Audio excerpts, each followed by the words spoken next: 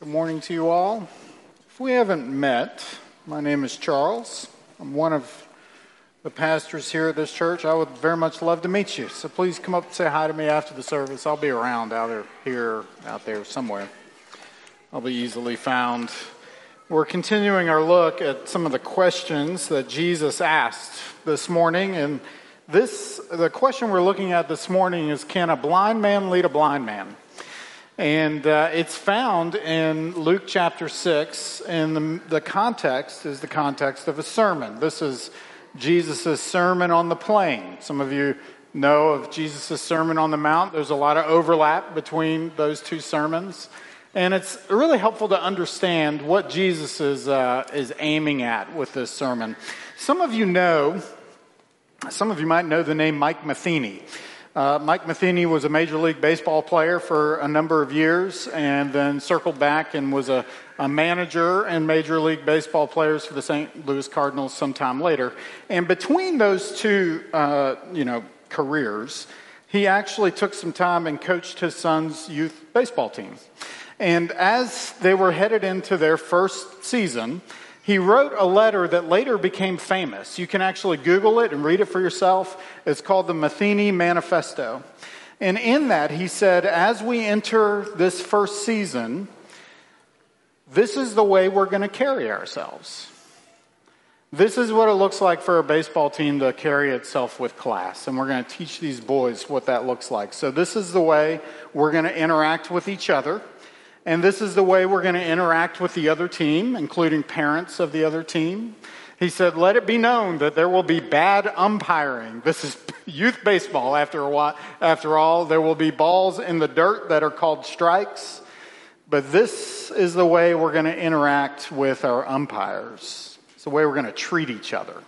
This is what our life together is going to look like, is what he was saying. There's a lot of wisdom in it. If you have a kid, if you're a parent and have a kid playing youth sports, I'd encourage you to go ahead and read that. He is making strong declarations about what our life together is supposed to look like. And he just talked about how we're going to treat those who do not belong to the community of Jesus' followers. He says we're going to love them with an enduring love. And now the sermon is turning inward, and he is speaking to how we're going to think and treat each other. And that's where he asks the question, can a blind man lead a blind man? Let's look together. This is an excerpt of Jesus' Sermon on the Plain. Luke chapter 6, verses 37 through 42. Hear the word of the Lord. Judge not, and you will not be judged. Condemn not, and you will not be condemned. Forgive, and you will be forgiven. Give, and it will be given to you. Good measure, pressed down, shaken together, running over, will be put into your lap. For with the measure you use, it will be measured back to you. And he also told them a parable. Can a blind man lead a blind man? Will they not both fall into a pit? A disciple is not above his teacher, but everyone, when he is fully trained, will be like his teacher. Why do you see the speck that is in your brother's eye, but do not notice the log that is in your own eye? How can you say to your brother, brother, let me take out the speck that is in your eye, when you yourself do not see the log that is in your own eye? You hypocrite. First, take the log out of your own eye, and then you will see clearly to take out the speck that is in your brother's eye. This is the word of the Lord. Thanks be to God. Let me pray. Oh Lord Jesus, you spoke these words to your followers, and we are your gathered followers as well, sitting under them. And so I pray you would speak to us. That you would help us to understand what you were calling us to and why it was so critical. And I pray, Lord, that you would give us the humility and the courage to embrace it for ourselves. Would you help me, your servant, to speak in a way that's helpful? Would you help me to be gentle with your people as you are gentle with us? And would you inflame our hearts with love for you and gratefulness for who you are and what you've done for us. Help me to love these friends well and to honor you with what I say. I pray these things in Jesus' name. Amen. So if I were a betting man, I'd be fairly comfortable making a sizable bet, that you've probably heard those words before. Judge not, and you probably know them by the old King James Version. Judge not, lest ye be judged. In a lot of ways, those words are used in all kinds of different places. In some ways, it's become like the Magna Carta of American spirituality. In a lot of ways, just judge not, condemn not.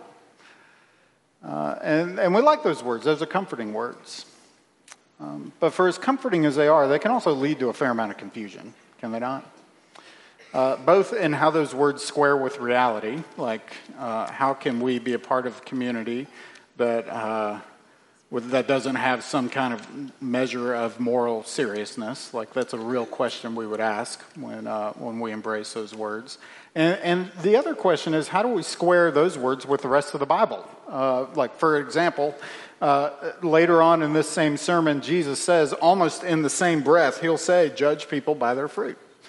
Or read the book of 1 Corinthians, Paul's first letter to Corinthians. He calls them over and over again to exercise sound moral judgment. Or you could look to the Old Testament, where we have a book called Judges, and God's leaders are literal judges that preside over the people. So what exactly is Jesus talking about when he says, judge not, lest ye be judged? And then I want to talk about why he calls us to it, why it's so critical for us. So what and why?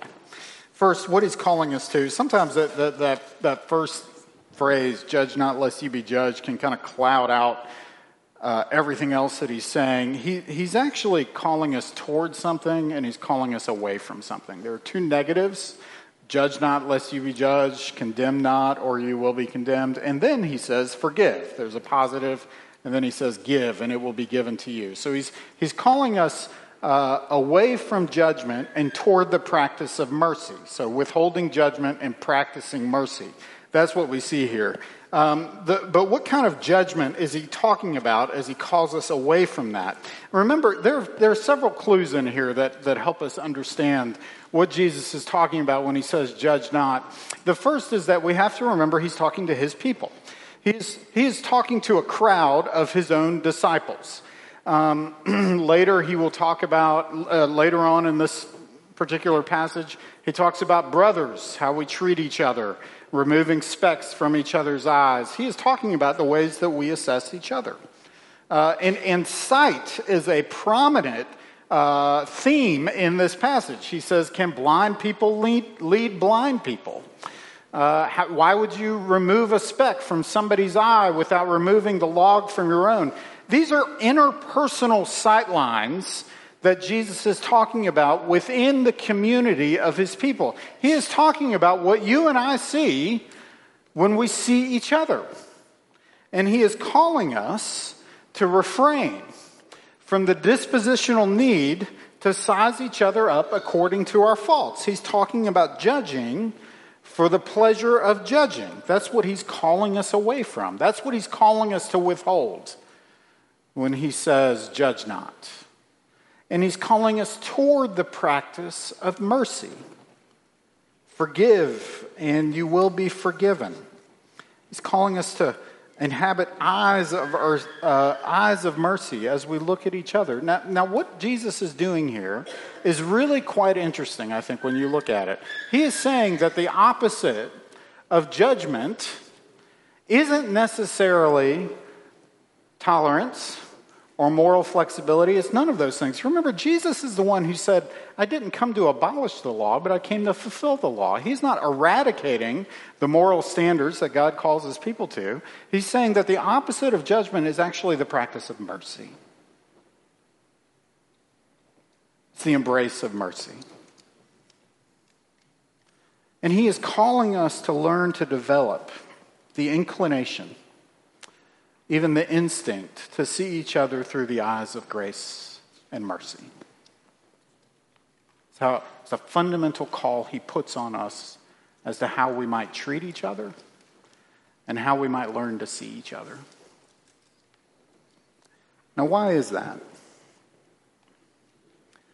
Because judgment, or judgmentalism, if that's a word, is absolutely merciless. It sizes people up. It can impute motives to actions that may or may not be fair.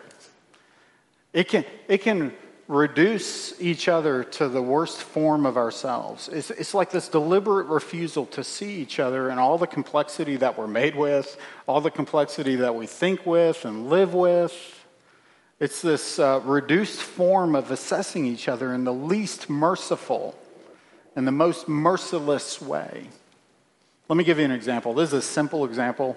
Let's imagine that you are at work. I know we got kids in here. I know not everybody here works, but just go with the example. Let's say you're at work and you have a team. She is, you notice, it's verifiable, you see this with your eyes, is they are coming in late every day. And they are leaving early every day. And you are assessing these things. That's concrete truth. You see those things clearly for what it is. What's the judgmentalism that Jesus is speaking to? Well, they don't care about their work as much as you do. Or maybe they have bad habits in life. And maybe there's flaws in their character. Do you see how like the eyes of judgment can just run wild in the most merciless way? That's what Jesus is speaking about. What do the eyes of mercy do in a situation like that? Well, they would think, what? I wonder if that person's okay. Or if there's some pressure in their life that they're experiencing. The eyes of mercy might want to move toward that person in love. And maybe there's a way that I can help. These are the distinctive differences that Jesus is speaking to in eyes of judgment versus eyes of mercy. Now that's a simple example. And in a lot of ways, it's kind of a cheap one. It's an easy one. But how are you going to apply that with people that you don't like very much? Or people that disagree with you on important things? Remember, Jesus isn't just talking about the people you work with. He's actually talking about the people that you worship with. He's talking about you and me. He's talking to a community of people who profess to follow him. He's talking about how you and I learn to see each other and how we treat each other and how we learn to look at each other. And so I think it's important that we just ask the question, why? Why is it so easy? Why is it such an inclination of the heart to size each other up? It's just about like the easiest thing for us to do. Why do we do that? Well, I think we do it for all kinds of reasons. Sometimes I think it's a form of self-protection. Sometimes it's a way the things I see most quickly in another person are actually my own greatest problems. Like I'm seeing them in them, and really it's my own struggle. I think sometimes the people who fear judgment the most are often the most judgmental in that way. Sometimes it's a way of letting ourselves off the hook by just some kind of form of comparison. Like we can say to ourselves, at least I'm not that bad. But listen, it's easy to think about this in the abstract without actually dealing with the reality of the heart, the deep heart issue that Jesus is speaking to. Listen, he is speaking to this in a very powerful way. In verse 42, he calls it hypocrisy.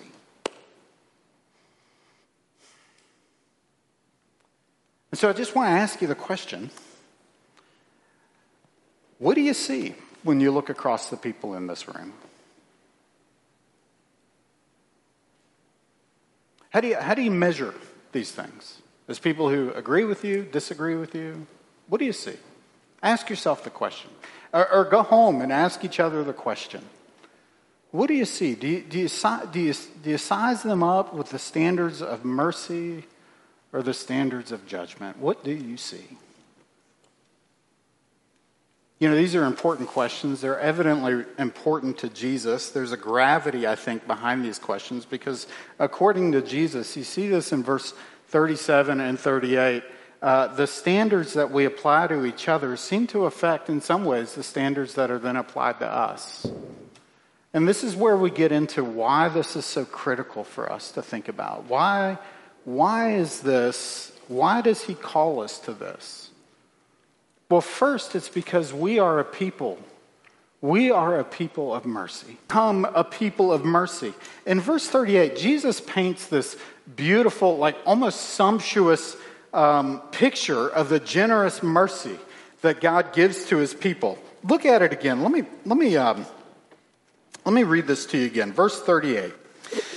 Give and it will be given to you.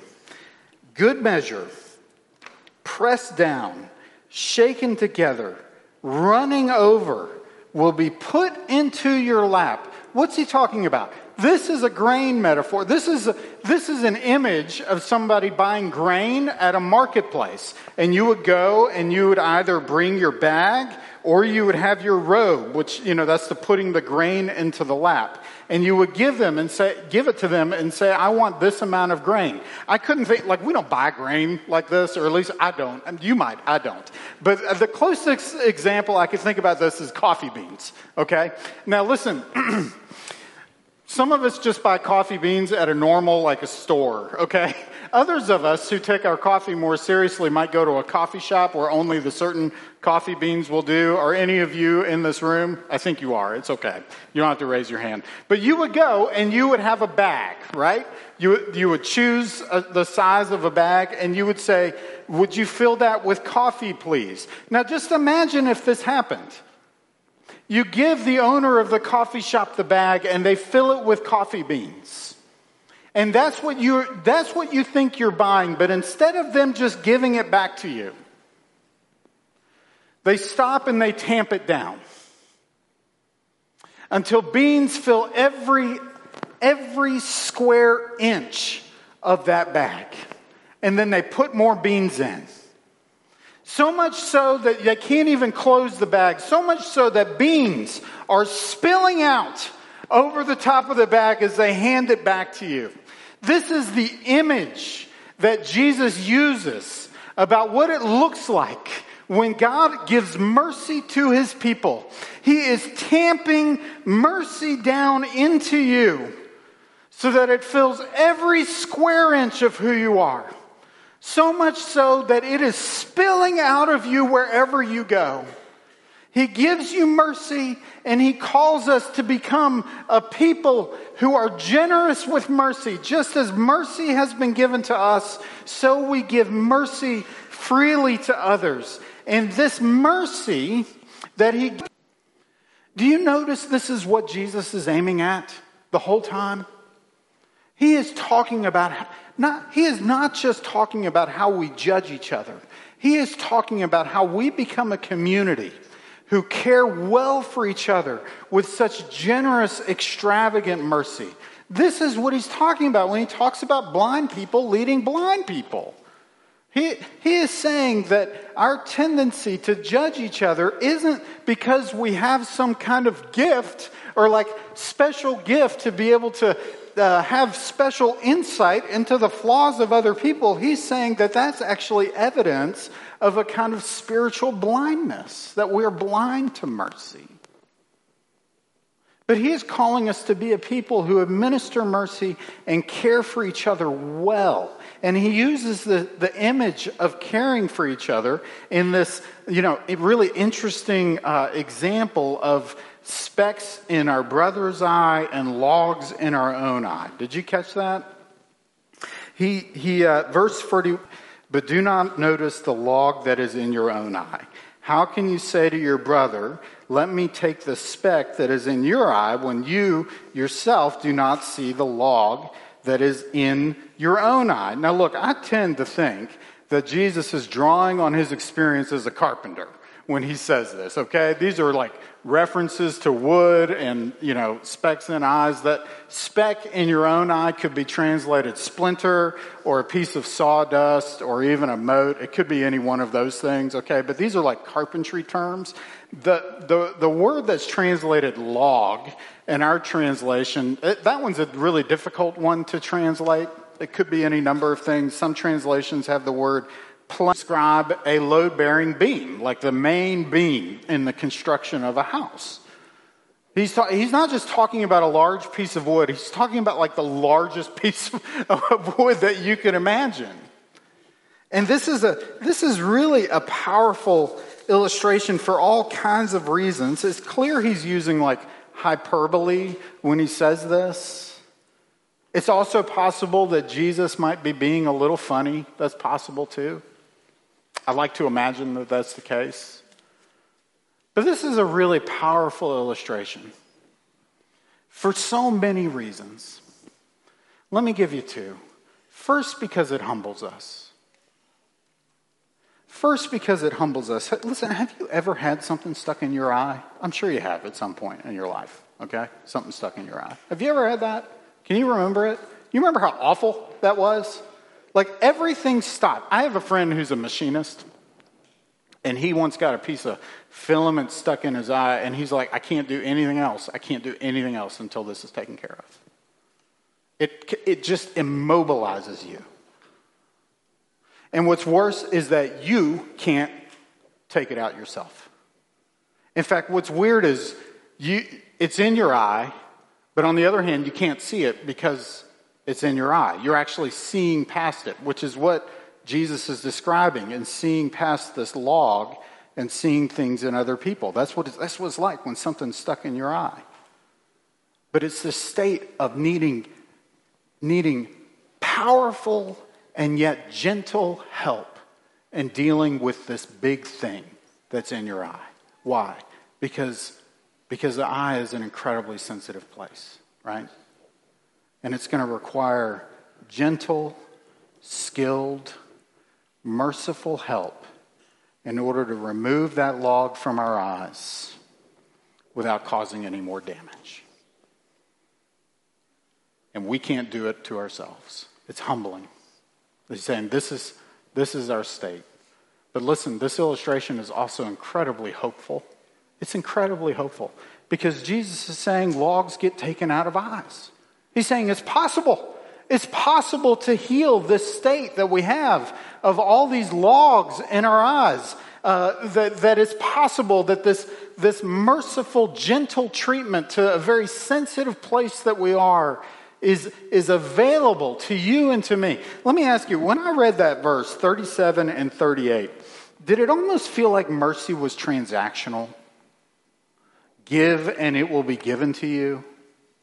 Like the generosity of God is dependent on our generosity to each other. It can kind of feel that way when you read it. But listen, that's not how mercy works. What is mercy if not the giving of something we don't deserve? How could we call it generous if we had to earn it? When you become a Christian, it's not because you suddenly realize, it's because you started to realize that there was this unbearable weight that we carry, and we live in deep need of the mercy of God that can only be found in Jesus Christ. And Jesus, listen, think about mercy and judgment. Jesus wins mercy for us by standing in the way of judgment. He deals with the plank in our eye by being nailed to a plank. And this mercy that's shown to you at the foot of the cross, he gains mercy for you, and now he is simply calling you and me. We can withhold judgment, learn to practice mercy by looking at Jesus together. And listen, that is how we learn to attend to the specks in each other's eyes. That's how we learn to care for each other. And that's what we want, isn't it? When people look at Christian communities, don't we want them to see a bunch of people who are learning how to love each other well? We learn to love each other by pointing each other. This is where Jesus says a student becomes like his master. We become more and more like Jesus, the one that we love, the one who gave himself to us. Generous in the giving of mercy to each other. Amen. Thanks be to God. Let me pray.